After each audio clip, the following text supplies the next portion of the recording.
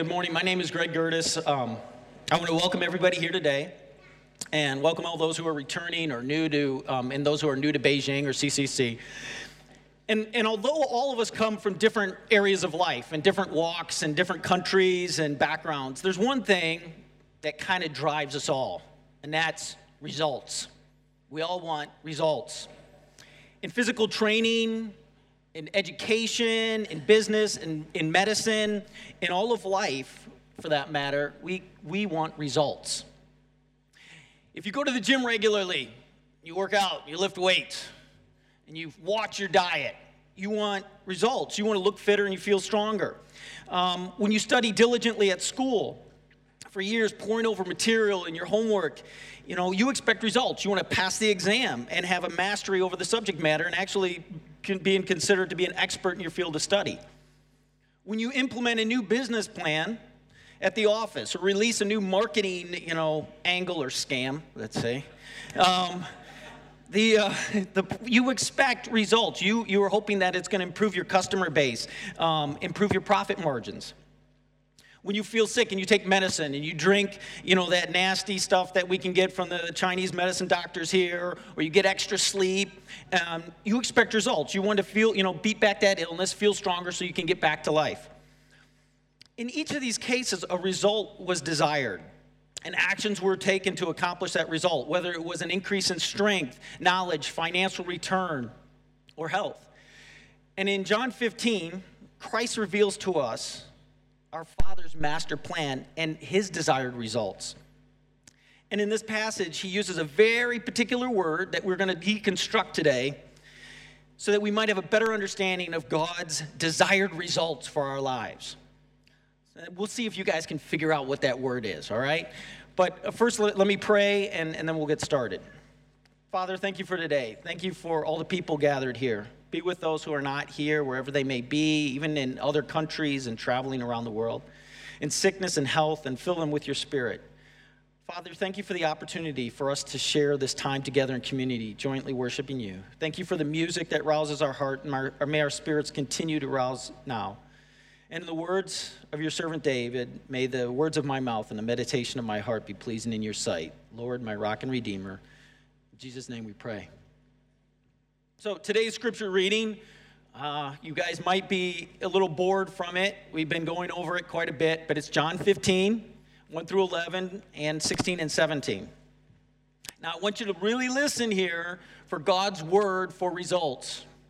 We're used to talking about the word abide. We're going to step to the side on that one.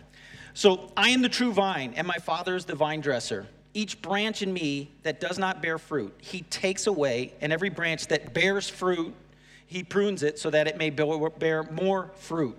You are already clean because of the word that I have spoken to you. Abide in me, and I in you. As the branch cannot bear fruit of itself unless it abides in the vine, so neither can you unless you abide in me. I in the vine, you are the branches. He who abides in me, and I in him, he bears much fruit. For apart from me, you can do nothing. If anyone does not abide in me, he is thrown away as a branch and dries up. And they gather them and cast them into the fire, and they are burned. If you abide in me and my words abide in you, ask whatever you wish, and it will be done for you. My Father is glorified by this, that you bear much fruit, and so prove to be my disciples. Just as the Father has loved me, I have also loved you. Abide in my love. If you keep my commandments, you will abide in my love, just as I have kept my Father's commandments and abide in his love. These things I have spoken to you so that my joy may be in you and that your joy may be made full. Jumping to 16. You did not choose me, but I chose you and appointed you that you would go and bear fruit and that your fruit would remain so that whatever you ask of the Father in my name he may give to you. This I command to you, that you love one another. This is the word of the Lord.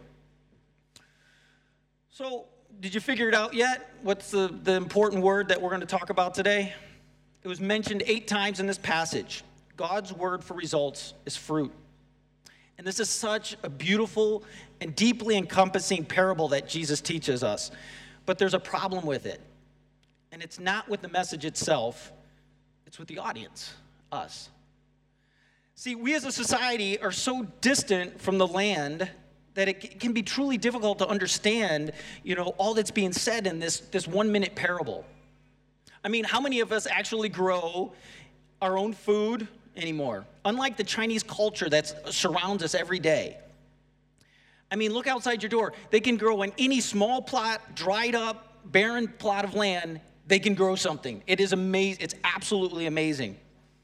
Yet there's only probably a handful of you sitting here who've actually grown any crops, tended a garden, let alone produce edible fruit and nourishing fruit. I know we got a farmer over there who has, right? All right. But my parents understood this. They grew up as farmers in Minnesota, and this is the place where they sent all good, hardworking Dutch German immigrants back at the turn of the century. And their parents, my grandparents, were farmers before them, and their parents' parents before them were also farmers. As far back as I know, in my ancestors, once they arrived in the U.S., we've been farmers. And it means tilling the soil, planting seeds, pulling weeds, pruning plants, and harvesting crops. And although my parents left the farm to start a new life in the city of Chicago, they didn't forget what they learned on the farm. As long as I've known my father, he has maintained a garden and loved to grow a variety of plants. He was really loved to grow flowers and fruits and vegetables in our backyard. And as a child, I remember, being in the backyard, and though I don't consider myself much of a gardener, I do remember watching how those plants would grow, and a simple seed was planted, and it would sprout to begin to grow, and you'd watch that tree grow up, and then little buds would appear, and from that bud, we'd see that fruit, and it would grow bigger and juicier and strong, better looking, until I had the best part, which was eating it. So after all my father's hard work. The people of Jesus' time understood this concept. And today we're going to talk about fruit. We're not going to talk about apples or oranges or bananas or exotic fruit like dragon fruit or durian. I don't know why anybody would eat that anyways. But what we're going to talk about is results, or the fruit of the Spirit, and what they are, what they mean to God, and what they should mean to us. So anyone who's trying to get results, the first thing that we need to do is understand what are the results we're trying to pursue. And so let's begin by defining what fruit is. And we're going to actually use Paul's letter to the Galatians, Galatians 5:19 through 25. Paul says, the acts of the flesh are obvious: sexual immorality, impurity and debauchery, idolatry and witchcraft, hatred, discord, jealousy, fits of rage, selfish ambition, dissensions, factions, envy, drunkenness, orgies, and the like. I warn you, as I did before, that those who live like this will not inherit the kingdom of God. But the fruit of the Spirit is love, joy, peace, forbearance, kindness, goodness, faithfulness, gentleness, and self-control. Against such things there is no law. Those who belong to Christ Jesus have crucified the flesh with its passions and desires. Since we live by the Spirit, let us keep in step with the Spirit.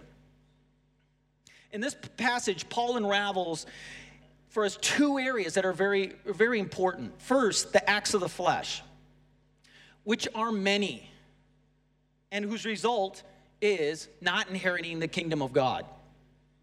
And the second is the fruit of the Spirit. Now, it's interesting that Paul doesn't say the fruits of the Spirit. He uses the singular term. And they then list 9 characteristics of what they are. Theologian A.W. Tozer has a great way. I like how he explains how this is, what that means, why he only uses the singular form of fruit. And he uses the example of light. Light comes to us and we see it as a white light. But anyone who's taken any basic junior high science course knows that light is just not white in itself, but it's actually broken up into a whole spectrum of colors. When we pass it through a prism, we see all these colors come out, and it's all based on the wavelength of all those of the light passing through this prism.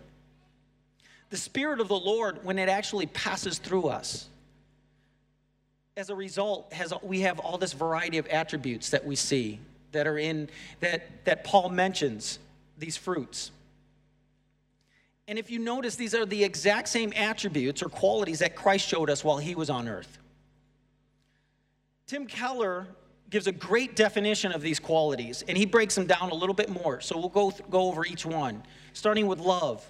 It means to serve a person for their good and intrinsic value, not for what the person brings to you.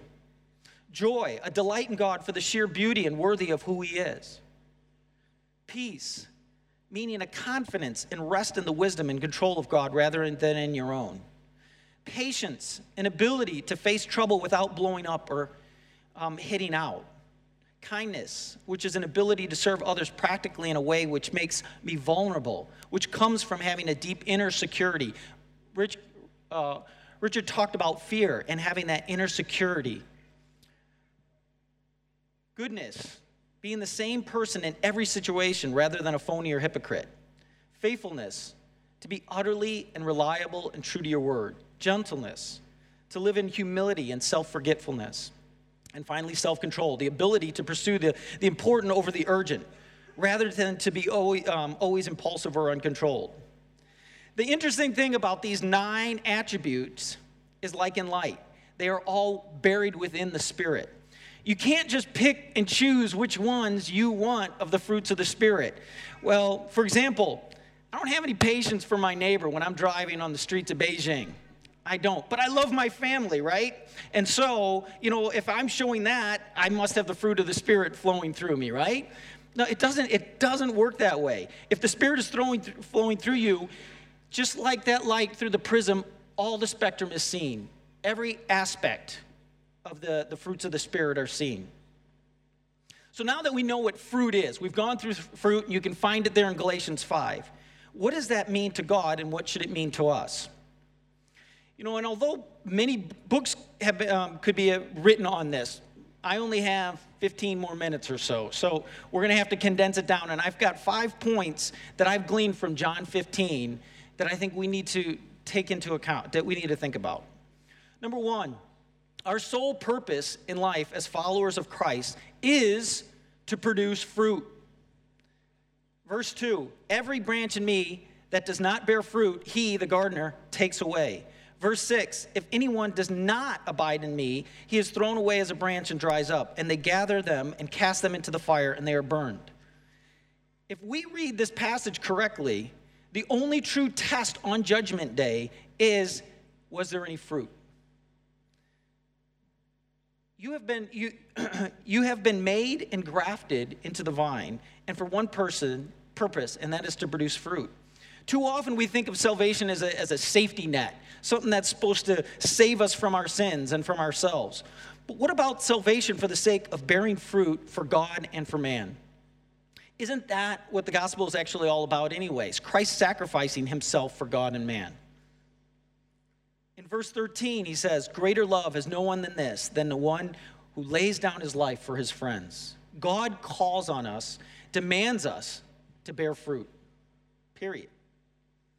The second one, not only does the Father want us to produce fruit, he doesn't stop there. He wants us to produce more fruit. Verse 2, and every branch that bears fruit, he prunes it so that it may bear more fruit. So based on horticulturists, those are guys who deal with plants, there are generally 3 reasons for pruning plants. One is to shaping them. So pruning is done in the early years of a fruit's tree growth and is focused on shaping the tree to a functional, strong structure. The pruning process allows you to choose the best branches to form a balanced and shaped tree. The second is for production. Pruning reduces the amount of wood and so diverts energy into the production of larger flowers and or fruit. Trees that are regularly pruned actually produce fruit with higher sugar content and consistent ripening. And the third is health. Regular pruning keeps an overall tree's health.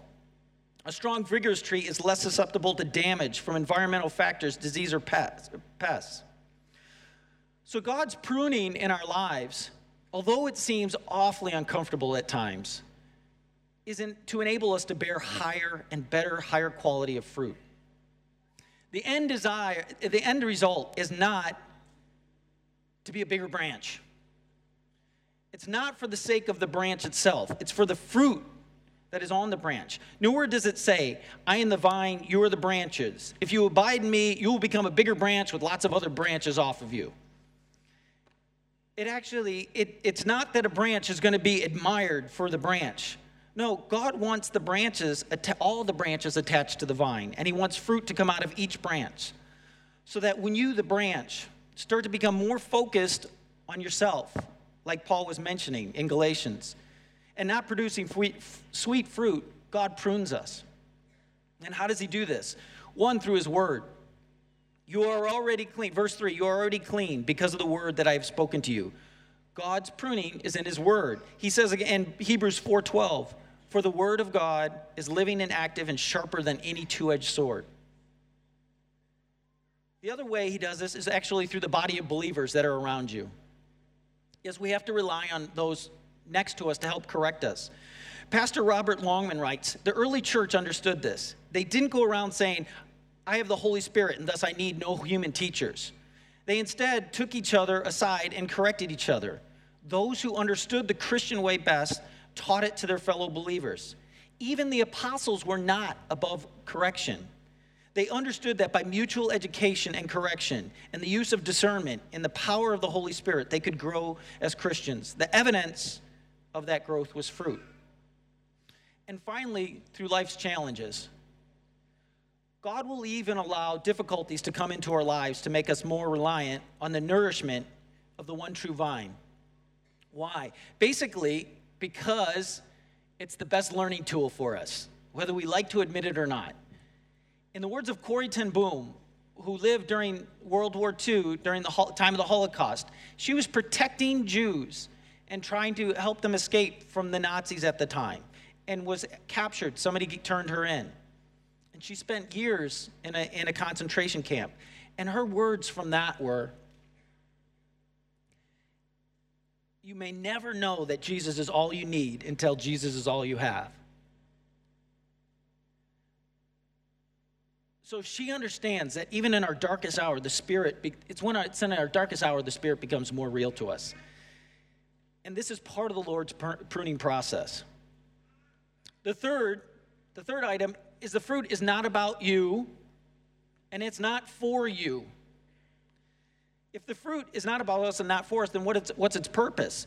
In verse 8, Christ says this, my Father is glorified by this, that you bear much fruit. The fruit is for the gardener, who's delighted and glorified by blessing all of his creatures and giving them fruit to feed on.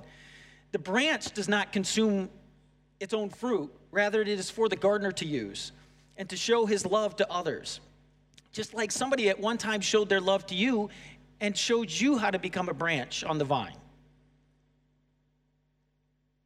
Arthur Murray puts it this way, there is possibly no way of living for God but by loving and living for the men who he loves and lives for. The human life in Christ could be nothing but surrender to his love, to be used in saving and blessing men, whether in God or in Christ or in us. The divine life to love to men. This is the life sap of the true vine, the Spirit that was in Christ Jesus. So point number 4 is, you have been appointed to be a branch and not a pipe. So what do I mean by this? So if we think of a pipe, let's think of a hose. Through a hose will transport fluid through it. And it allows water to go through it. And it can be used to feed plants with water. It can be used to put out a fire. But the hose does not gain any nourishment from the water going through it. But a branch is far different. A branch is connected to the vine, and not only does it serve as a conduit to provide living nourishment of the vine to the fruit, but in the process receives nourishment as well. As the nourishment feeds the fruit, it also nourishes the vine as the lifeblood of the vine pumps through it. So what does that mean? In verse 5, we read, I am the vine, you are the branches. He who abides in me and I am him, he bears much fruit. For apart from me, you can do nothing. The lifeblood moves through us. Not only are you producing fruit for the gardener and thus for others, but we must also seek to receive the Spirit of Jesus Christ in ourselves daily. A daily giving up of ourselves to his service to love others as Christ has loved us. What does that look like? Well, in Christ's life, it was in thought, word, and in deed. And let's start with the deed. Our works. Your character and your conduct are fruit. What non-believers are missing in themselves should be seen in the manifestation of the fruit in our own lives. This is something they're missing, and many of them desire, and they want to see this beautiful fruit and are encouraged by it and are lifted by it and are drawn to it. And it's our works that help show them that. Second is our words. Christ spoke of the gardener, the Father, and his love for us. We must also speak of the gardener and the vine, and how the vine and the Spirit which flows through us. And finally, it's through prayer. We have the power of prayer. Just like Christ interceded on others' behalves, we can intercede and pray for others. In verse 7, if you abide in me and my words abide in you, ask whatever you wish and it will be done for you. Verse 11, these things that I have spoken to you, so that my joy may be in you and that your joy may be made full. Verse 16, you did not choose me, but I chose you and appointed you that you would go and bear fruit, and that your fruit would remain, so that whatever you ask of the Father in my name, he will give to you. This is not what we see nowadays, a name it and claim it philosophy. I want this, so I need to pray for it, so God will make me happy, because I need to be happy. And this is not, oh, somebody's hurting me, so God help stop this person. Actually, this is an example, the example that Christ gave to us. Rather, if we abide in him, and like Christ, we then can intercede on others' behalf and pray for them. I rely on the prayers of many people in this church in my daily life. And we should be praying for each other to lift each other up, praying for that person next to you, praying for even the challenge that somebody, Christian and non-Christian alike, that the life of Christ can be in their life as well. And finally, the last point is, God doesn't want temporary fruit. He wants abiding fruit. Verse 16, you did not choose me, but I chose you and appointed you that you would go and bear fruit, and that your fruit would remain. This is a very humbling verse. He chose to bear fruit through us. And the only way for us to produce lasting fruit is by allowing the Spirit to work through us. And guess what, guys? It's a process. The tree the branch doesn't go, apple. It takes time for that fruit to grow. It's a process. And Christ gives us the one key that we need for that to happen. In verse 17, this is what I command you, that you love one another. John 13:34 through 35. A new commandment I give to you, that you love one another, even as I have loved you, that you also love one another. By this all men will know that you are my disciples, if you have love for one another. If you can remember this one principle, take away this one principle from today in your life, you will do well in producing everlasting fruit. For those of you who haven't, as we talked with the Alpha group, for those of you who haven't accepted Christ as your Savior and have not been grafted into the vine, the gardener is calling you, or else you wouldn't be here. And he wants you to be nourished by the vine, and he wants you to produce fruit. For those of you who are already grafted, he wants you to be nourished by the Spirit, and in doing so, produce everlasting fruit. It's just plain and simple. The gospel message is for all of us. Those who have not come to Christ yet, and those who have been followers of Christ for years, the gospel message is for all of us. So I'll call up the worship team back up, but let me revisit the 5 items that I talked about. So first, our sole purpose in life as followers is to produce fruit. And we saw those fruit. It's in Galatians 5. Read through that and see what the fruit is. Second, not only does the Father want you to produce fruit, he wants you to produce more fruit. And accomplishes that through pruning. Yes, it sometimes is difficult, but he does prune us. The third, fruit is not about us, and it's not for us. It's for the gardener. It's for our Father. and so that we may share his love with other people. Number 4, you've been appointed to be a branch, not a pipe. We need to be enriched daily by the Spirit ourselves. And finally, God doesn't want temporary fruit. He doesn't want imitation fruit.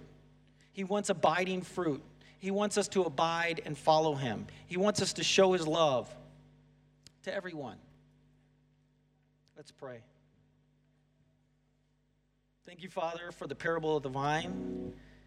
Thank you for the sacrifice of your Son and the example he gave to us by choosing to follow your Spirit and your will, even though it meant death on the cross.